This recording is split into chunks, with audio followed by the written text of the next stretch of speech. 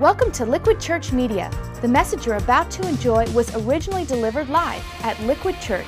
For more content, log on to liquidchurch.com or visit one of our campuses in the New Jersey metro area. liquidchurch.com, where truth is relevant and grace wins. Well, good morning, everybody. Welcome to Liquid Church. My name is Pastor Peter, and I'm glad that you guys are here for week 3 of our series, Last Words. We need to welcome some friends down in Mountainside, New Brunswick, and also some new friends in Garwood. Help me welcome them this morning. All right. Well, we're glad that you're here today. You know, last week we saw dozens of people respond to Jesus' words, "Today you will be with me in paradise." And here in Morristown alone, we saw 41 people pray to receive Christ as their Savior for the first time. And as a church, this is why we exist. We exist to lead people to Jesus and to see lives changed. And I'm so thankful to be a part of a church that is seeing that happen. So this Easter, we are pulling out all the stops to see more people trust Christ as their Lord and Savior. We want to make it super easy for you to invite your friends, your families, your neighbors. It's why we're hiding 100,000 Easter eggs, to just make it so simple for you. So who can you be inviting to Easter this year? You know, as I mentioned, we're in the midst of an incredible series. Pastor Tim has been doing a masterful job of helping us understand the last words of Jesus Christ. Now, as I think about Jesus' last words, it makes me wonder, what would my last words be? You know, like, what's that going to be like? What am I going to say? What profound thing am I going to say? And I happen to think that my last words would take place right near or around a home improvement project. I'll probably be on top of a ladder, you know, that part that has printed in plastic, like, "Do not step here," that I'll probably be standing on that, changing a chandelier. And it'll probably be something profound like, "Whoops." Or quite possibly it'll be like, "I thought the power was off." I mean, those are my last words, but yours are probably way smarter than mine. But, you know, there was actually this moment when I was 26 where I truly thought these would be my last words. And so I thought that it was curtains for me. How many of you have heard that phrase, curtains for me, or curtains for you? It's a theatrical term. It's a term that's used to describe just about every character on Law & Order. It's the moment where you're dead. You've been ripped out of the script. You got murdered that episode. And so I thought that was the case for me. I thought I was done for. You know, my wife, Tiffany, and my family, she does an amazing job with our kids. And so this is my son Noah, my daughter Grace, and my youngest Leah. Like I said, I was 26 years old at the time. We only had Noah and Grace, and Grace was very, very sick. Like some of the sickest I think she's probably ever been. And she had gotten the stomach bug. She was throwing up. It was coming out both ends. It was just pretty much the nastiest experience you could find.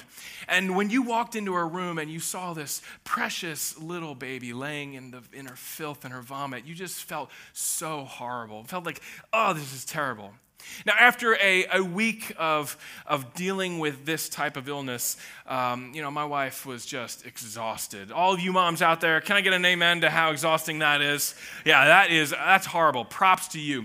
And so she, goes and changes the crib mattress one more time. She brings it into the bathroom to find her fully grown husband curled up in a ball like a baby on the floor, going, "Oh," I can specifically remember looking up and through squinted eyes going, "I think I'm dying.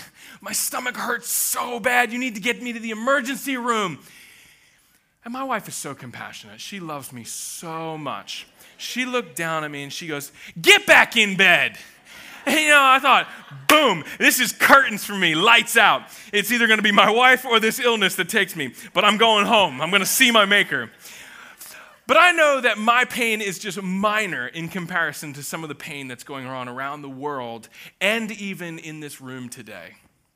You know, right now in Iraq and Iran, ISIS is systematically capturing and wiping out anyone that doesn't abide by their moral code. They're targeting our Christian brothers and sisters on a campaign to wipe out native Christianity in the Middle East. Another blight in our world is the sex trafficking industry. In the United States alone, sex trafficking, it creates a $9.5 billion industry where they see 300,000 children that are at risk of being prostituted this year alone. There are kids who are forced into slavery. They've lost their lives, they've lost their hope, they've lost their future, and they're forced to please the next depraved customer's sexual fantasies. Pain is real. Suffering is real. But I have a feeling that you guys already know this to be true. See, I know that some of you in this room right now are feeling the pain of abandonment. You know, maybe this is by a spouse or a parent or by a company that you've given the best years of your life to. And then one day you walk in the room and they use words like divorce, downsizing, or drama, and you are done. It's curtains. Or maybe others of you are feeling hurt from an abuse. You know, abuse comes in lots of different forms in many different ways. And some of you have been verbally abused, and you hear the words and the voice over and over and over again in your head saying that you're not good enough, you're not smart enough, you're not interesting enough, you are not satisfying enough. And boom, it's done. Or maybe some of you are in physical pain. And your body is just racked with pain. When you woke up this morning, it's beyond your control. There's something inside of you, something that's growing that is causing you to be in excruciating pain. Yet while others of you, pain is being caused by the fact that you're chasing the next high, you're drinking the next bottle, or you're bringing the next fling into your bed, maybe even physically harming yourself. And the marks on your arms and your legs, they tell a story of just how much pain you're in. And the curtain is drawn on your life once more. So where is God in the midst of all of this pain? Have you ever questioned God by saying, "My God, where are you? My God, why?" Has he left you so hurt and so hungover that you just feel empty? Life hits us where it hurts and when it hurts. And Jesus faced it head on. In fact, today we're going to look at one of the last words that Jesus said while he was here on earth. And he said these words while hanging on a cross. While history would tell us it is the most excruciatingly painful way to die, Jesus utters these words. So this morning I want to invite you to turn with me in your Bibles, or you can click over in your Bible app to the book of Matthew. We've printed this in your sermon notes as well. And Matthew was one of the disciples that followed Jesus. And Matthew is writing these words down because he wants you and I to see a picture of what it looks like to be in pain. See, the Jewish religious leaders, they accused Jesus of being a liar, a political activist, and somebody who was leading a rebellion to overthrow everything that they had worked so hard to establish. And they crucified him for it. So let's look at what Jesus said while he hung on the cross. In Matthew 27, verse 45 through 46, it says, "From now until 3 p.m, darkness came over all the land. And about 3 p.m, Jesus cried out in a loud voice, 'Eli, Eli, lama sabachthani.'" Let's say this together, which means, my God, why have you forsaken me?" See, Jesus is hanging on the cross with nails pierced through his hands and his feet. And what does he say? He says, "My God, why? Why?" This is one of the most haunting questions in the entire gospel. Did Jesus not know the answer? Does he not understand, cognitively what's taking place with his physical torture and his execution? No. He totally does. Of course he does. Because Jesus is fully divine, meaning he's fully God, which means he fully knows everything. But at the same time, he's also fully human, which means that Jesus fully understands the emotional ramifications of pain. See, Jesus never lost his divinity nor his humanity when he hung on the cross. Every emotion was ripping through the fibers of Jesus' body as he hung on this cross to die. Have you ever asked a question when you fully well know the answer? Maybe for some of you, this was the day that you lost your job, and you looked up and you said, "My God, why?" cognitively, you know why. You see that your company's profit margin is decreasing, and you know that there's been this talk looming around the office of having to shrink and downsize, and your position was one of those that got cut. It makes sense. But try telling your emotions that something makes sense. Because something making sense, it just isn't good enough. My God, why? I need to let you in on what's been going on in my life these past few weeks, because this is so relevant to me. My youngest sister has been looking to get pregnant for quite a while, and her husband and had given me a call, and we found out a couple months ago that, in fact, they were going to be joining us in this adventure called parenting, and we were celebrating with them that this day was coming when their son would be born. And so it was 10 o'clock at night, and I received this phone call. I pick up my phone. It's my older sister calling me. Typically don't get a phone call after 10. And she says very urgently, she says, Peter, she's headed to the emergency room right now. She's in labor. They're going to be scheduling an emergency C-section. You need to pray. Just pray. And I get off the phone, and just a few short hours later, I find out that my littlest sister is giving birth to her 22-week-old baby boy. When you looked at Will, everything about him was perfect. His hands, his face, his features, his feet, his whole body looked perfect. And in fact, if there was no perspective, you wouldn't know that he only weighed 16 ounces. He looked absolutely the picture of perfection. But on the inside, his body was a mess. 18 hours later, my sister and her husband had to withdraw life support and say goodbye to their firstborn son. When I asked my sister if I could share this story with you, she said, yes, but I wish there was more I could tell you. I wish that I had more figured out, but I just don't have anything. I'm empty. See, cognitively, I knew what was going on. Cognitively, I knew that a child born at 22 weeks old has a very, very low percentage, a very low chance of survival. I understand that his lungs weren't fully developed. I know that his brain, that there were things happening there that a brain bleed would be far more likely at his age. So cognitively, I knew what was going on, but my heart was feeling something that was totally different. See, in Mark 14, verses 34 through 36, we get a picture of what Jesus was feeling even before he went to the cross. See, in the Garden of Gethsemane, Jesus was with his disciples, and he says this to them. He says, my soul is, what? Overwhelmed with sorrow to the point of death. He said to them, stay here and keep watch. But going a little further, he fell to the ground and prayed, if possible, the hour might pass from him. And Jesus says, Abba, Father, or Daddy. He said, everything is possible for you. Take this cup from me, yet not what I will, but what? What you will. See, it wasn't the splinters of the cross that made Jesus cry out. It was the tearing of his soul. It was a relational pain. See, Jesus is the Son of God. He always has been, and he always will be. He has always been with God.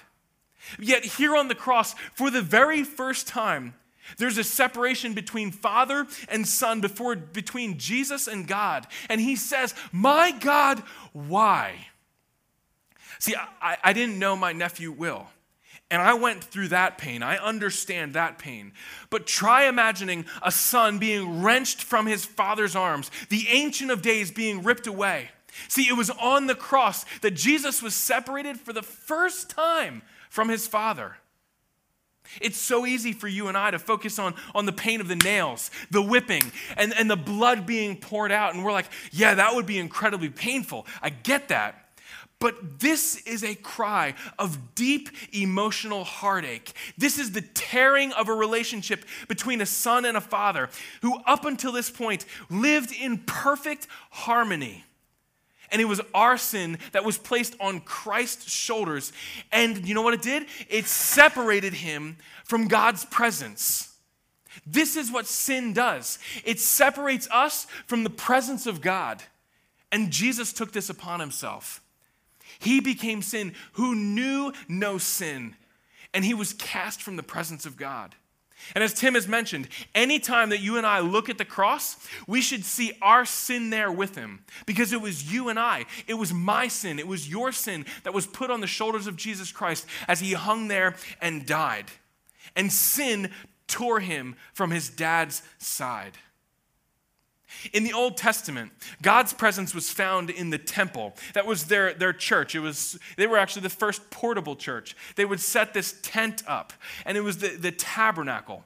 And inside of the tabernacle, there were several different courtyards. And as you got closer and closer to this center room called the Holy of Holies, this was where God's presence was. God's presence was in the Holy of Holies, this one small section.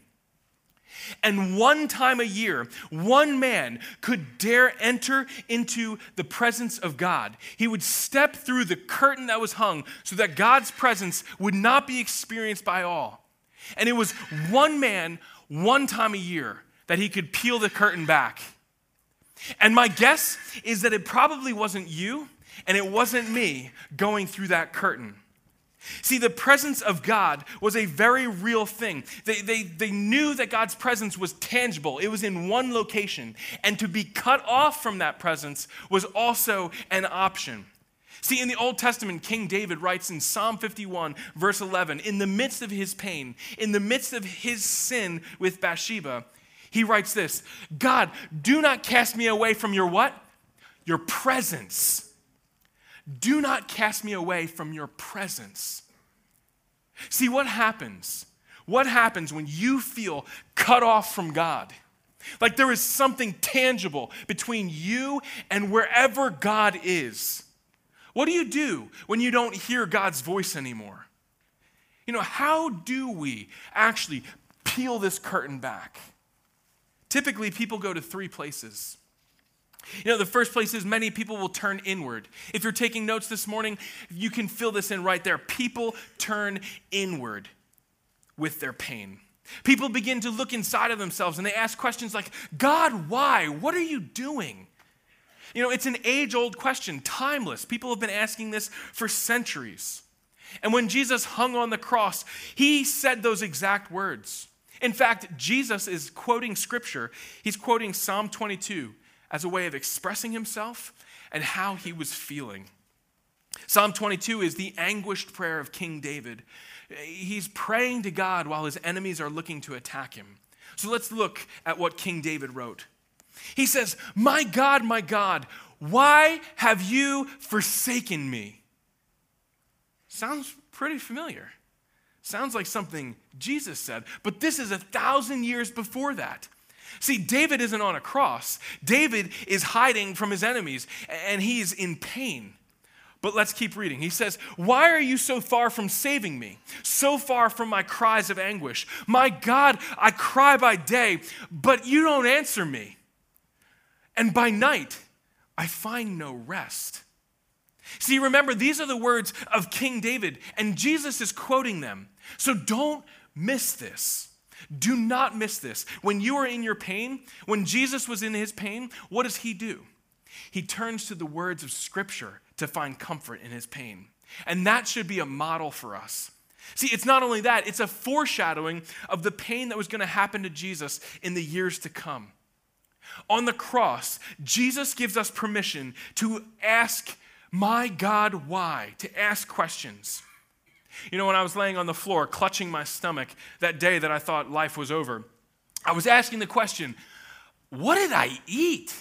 Or more importantly, what restaurant am I never going back to again? Or my God, why Taco Bell? You know, it's like pain leads us to these deep inner thoughts. It leads us to this place where, you know, it can cause doubt and cause us to withdraw. But the problem comes when all we do is stay internal, when all we do is withdraw. See, we begin to self-medicate by binging on buffalo wings and blue cheese, or shopping our pain away, or watching porn to escape the current reality. My God, why? Will you ever answer my question?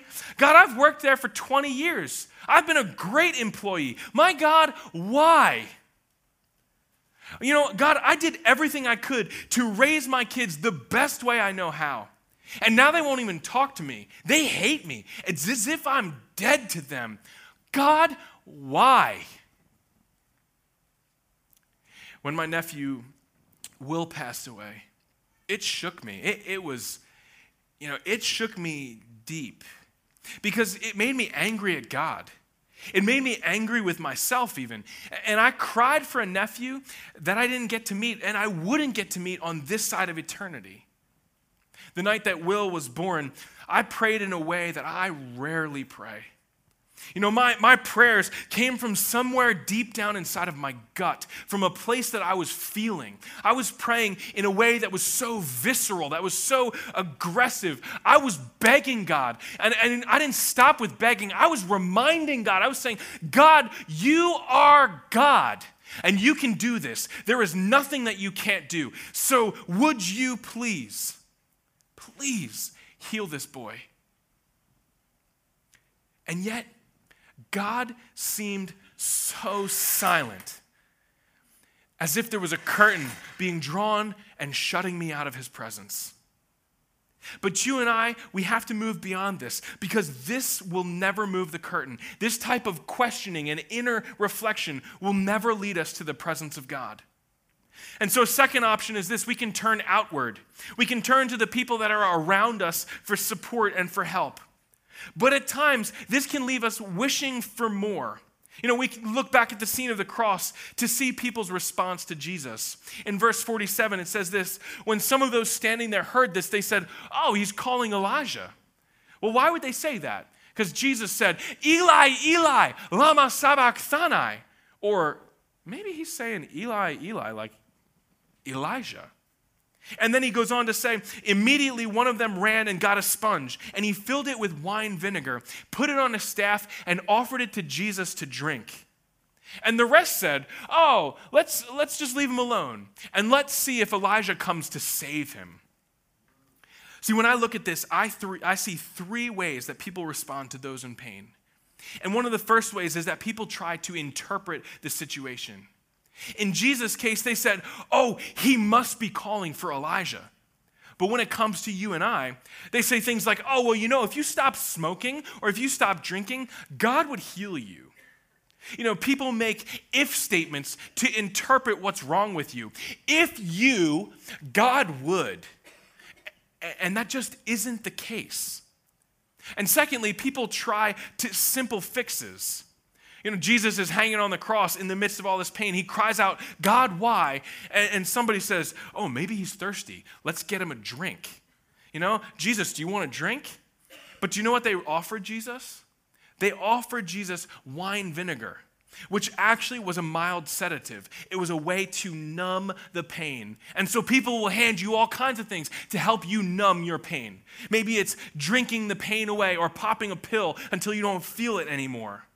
And people say some really stupid things to people in pain. Like, have you ever heard this one or something like this? You know, what do you think God's trying to teach you through the loss of your nephew? Well, gee, I don't know. What do you think he's trying to teach you through my fist? Like, I mean, really, that's what it brings out. You're like, gee, I knew the curtain was there, and now it just feels even more shut. Thanks a lot. Feels really good. You know, or some people just love to spectate. You know, they just love the idea of people watching. You know, people were standing around the cross. They're standing around and watching Jesus, and they go, let's see how this plays out. Maybe Elijah will show up. You know, this is when people are talking. They're like, "Oh, man, did you hear about her husband's affair? Oh, it's terrible. I can't even believe it. I can't wait to see what happens. Like, what is she going to do?" That never helps anybody. When our symptoms get so bad and the pain is overwhelming to the point where you and I need to seek help, we reach outward. We look for other people. In Psalm 22, David describes his symptoms this way. He says, "My mouth is dried up like a potsherd, like a clay pot, and my tongue sticks to the roof of my mouth. You lay me in the dust of death. And dogs surround me. A pack of villains encircle me. They pierce my hands and my feet." Here it is again. Foreshadowing of what's coming for Jesus 1,000 years later. And these are the scriptures that are running through Jesus' mind as he's hanging on a cross. This is what, his pain is pulling out. He's verbalizing his humanity through these scriptures. Or, we can look outward, for help from people like counselors and life coaches, possibly, even the church. As pastors and staff, we're here to help you 100%. Our spiritual care team is here to pray with you, and our life groups are here to walk alongside of you as you experience the hurts of life. These things can be good. In fact, they can be great. But at the end of the day, they're just other fragile human beings, and they can leave you looking for more. You've heard me say before, and many of you know this to be true, but my dad was a pastor, and there was a day when a man walked into my dad's office. My dad had never met him. He didn't know who he was, and he introduced himself as Dr. Mike. And one of the first things that Dr. Mike said was, "I am the leading pain management specialist in my field. People fly to see me from all over the country, whether it's chronic back issues, it's a debilitating disease, or it's some sort of cancer. I treat people with incredible pain. But I do not understand what's happening inside of me right now."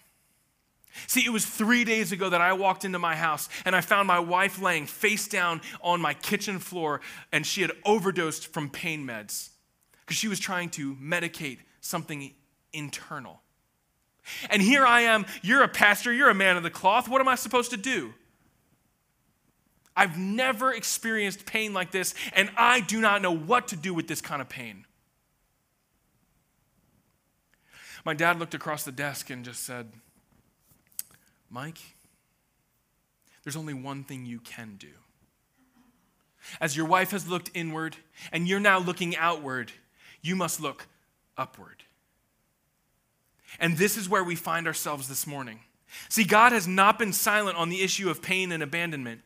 In fact, one of Jesus' final statements, it lays a framework of how we're to understand and experience pain. Jesus says, my God, why?" And instead of looking inward or outward, Jesus turns and he looks upward. Even the Son of God looked upward. So look with me at the rest of the story. In verse 50, it says, "And when Jesus had cried out again in a loud voice, he gave up" what? He gave up his spirit. Jesus gave up his spirit. In the moment that he was in his most pain, that he was in all of his hurt and all of his anguish, he places all of that into the hands of God the Father and says, "I trust you. I give you my spirit. I give you my pain." But do you know what Jesus' real final words were? He says, "Into your hands I commit my spirit." Here's Jesus hanging on a cross, suffering unjust pain. And he cries out, "My God, why?" Yet he still trusts the Father. He says, "I've been torn, I've been judged, I've been tortured by this cruel and sinful world, but Daddy, I give you everything I have. Father, I trust you." If any one of you in this room were to say to me, "Peter, you have no idea what kind of pain I'm feeling right now. You have no idea what it's like to be me. The pain that I'm experiencing is excruciating on the soul level." And I would tell you, you're absolutely right. I have no idea why you're in pain. But I do know that God knows what pain is. Jesus understands what pain is because he went through it. He endured the cross. He experienced tremendous pain. He knows it all too well. But God didn't stop there. See, knowing something isn't good enough. It's never good enough for someone just to say, oh, I know how you feel. No. See, it's never good enough for somebody just to pat you on the back and send you on your merry way back into the world where your pain is so extravagant and so huge. No, God went one step even further than that. And in verse 51, it says, at the moment that the curtain of the temple was torn, it was torn from top to bottom. The earth shook and the rocks split. My God, why? Why are you in pain? I don't know. But I do know that in your pain, God said it's not just enough for me to know. It's not just enough for Jesus to know what your pain is like. Because in the moment that Jesus gave up his spirit, the veil on the temple, the curtain was torn in two. And Jesus said, I will be with you in your pain. You never have to walk alone. You never have to worry about being by yourself in the midst of your pain. God's presence is now in the midst of your pain, and that's a good thing. See, God didn't stop with that. God said, I will be with you when you walk into that hospital room for that test. I will be with you as you pack your offices for the very last time. I will be with you as the divorce papers come across your desk. I will be with you when you are so anxious that you can't even think straight. I will be with you in your pain, and you will never be alone. See, unlike the priests who would enter into God's presence once a year, unlike the priests who had to clean themselves up, you and I can be in the presence of God right now, right where you are, and just as you are. You don't have to do anything to make God love you more. God tore the separation. He broke the divide between you and God so that you don't have to face your pain alone. See, on the cross, the Son was torn from the Father so that the curtain separating you from God could be torn. God may never take away your pain, but he promises to never take away his presence. C.S. Lewis has said, God whispers to us in our pleasures. He speaks in our conscience, but he shouts in our pain. It is his megaphone to rouse a deaf world. See, in pain, you and I learn what we would never see in comfort. All of our senses are heightened. The question is, what will you do with that heightened sensitivity? Will you look inward or will you look outward? I want you to meet someone this morning who has chosen to look upward to God. I want you to meet Ethan Hallmark.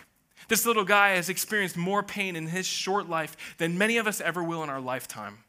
Listen to 13-year-old Ethan as he shares his story about God being present in the midst of his pain. Well, I used to play baseball a lot. Used to be pretty much addicted to it. Live and breathe it, I guess. Stomach started hurting, I guess. Even when I was sitting at my desk in school, playing with my friends. It got really bad when the All-Star season started, I guess. And I was playing center field. And our pitcher threw one right down the middle, and you could see the kid nail it. And I was just bending over, hoping he wouldn't hit it towards me because my stomach hurt so bad. It was making my legs hurt even. And sure enough, he hits it right towards me. And I was like, oh, no, don't want to go get this ball. And then the next day, they did the biopsy, and they found out it was a stage 4 neuroblastoma.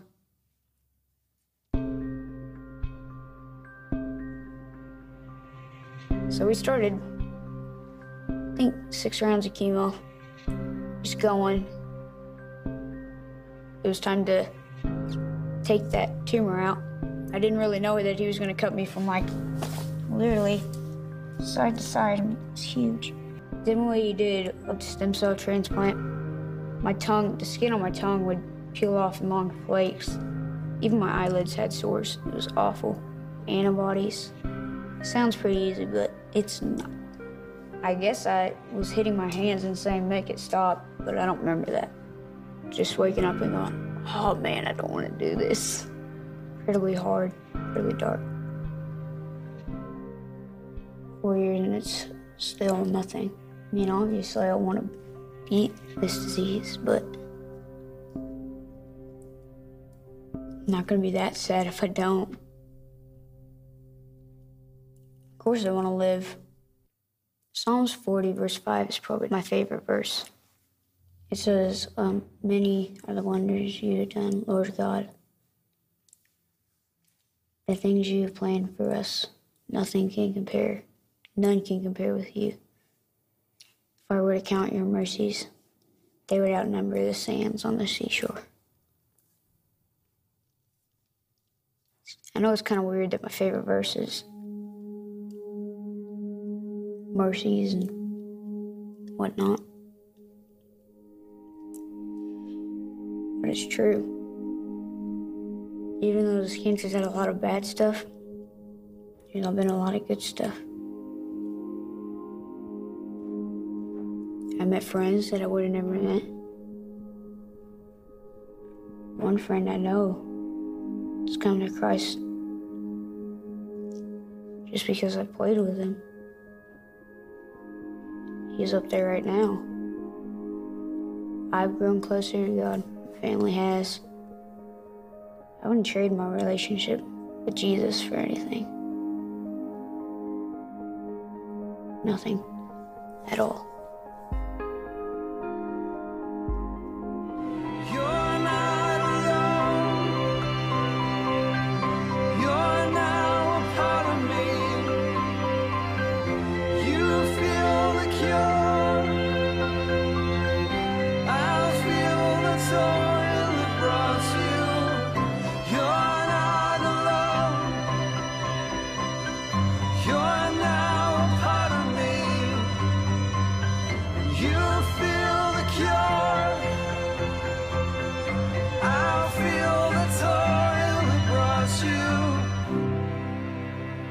Even if I do pass away from cancer, I'm gonna be focused on the goal.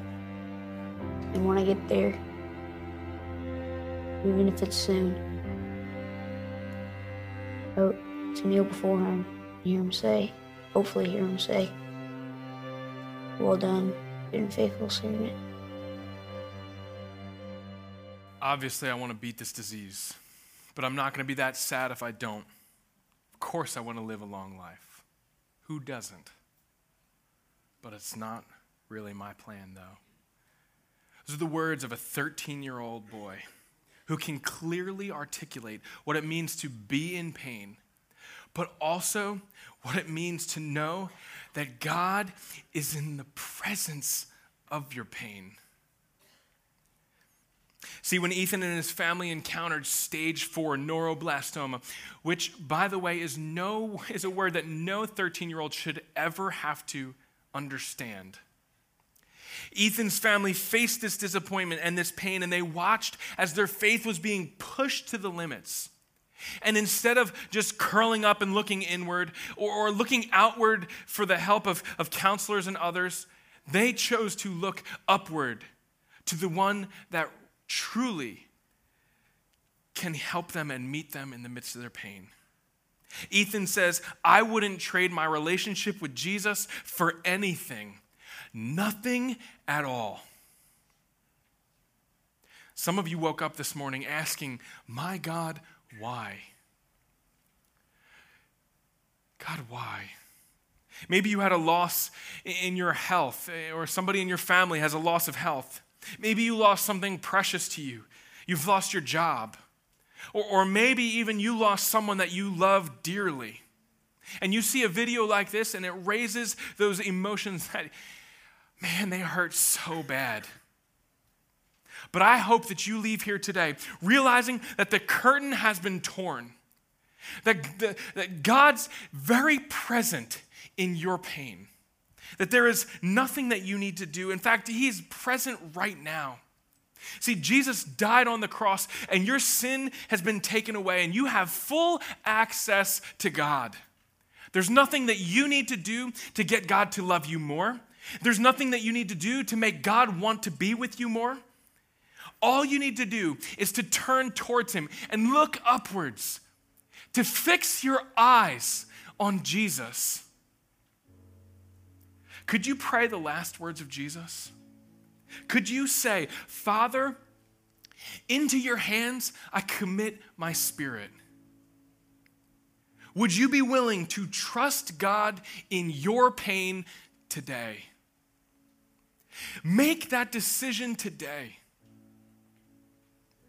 Because God has not left us without hope. God has invited us to live in hope. And this morning, I want to invite our spiritual care team members to come forward across all of our campuses. They're coming forward right now because we recognize that in a message like this, in listening to words like, my God, why have you forsaken me? That there are some of you that find yourself in the midst of that story.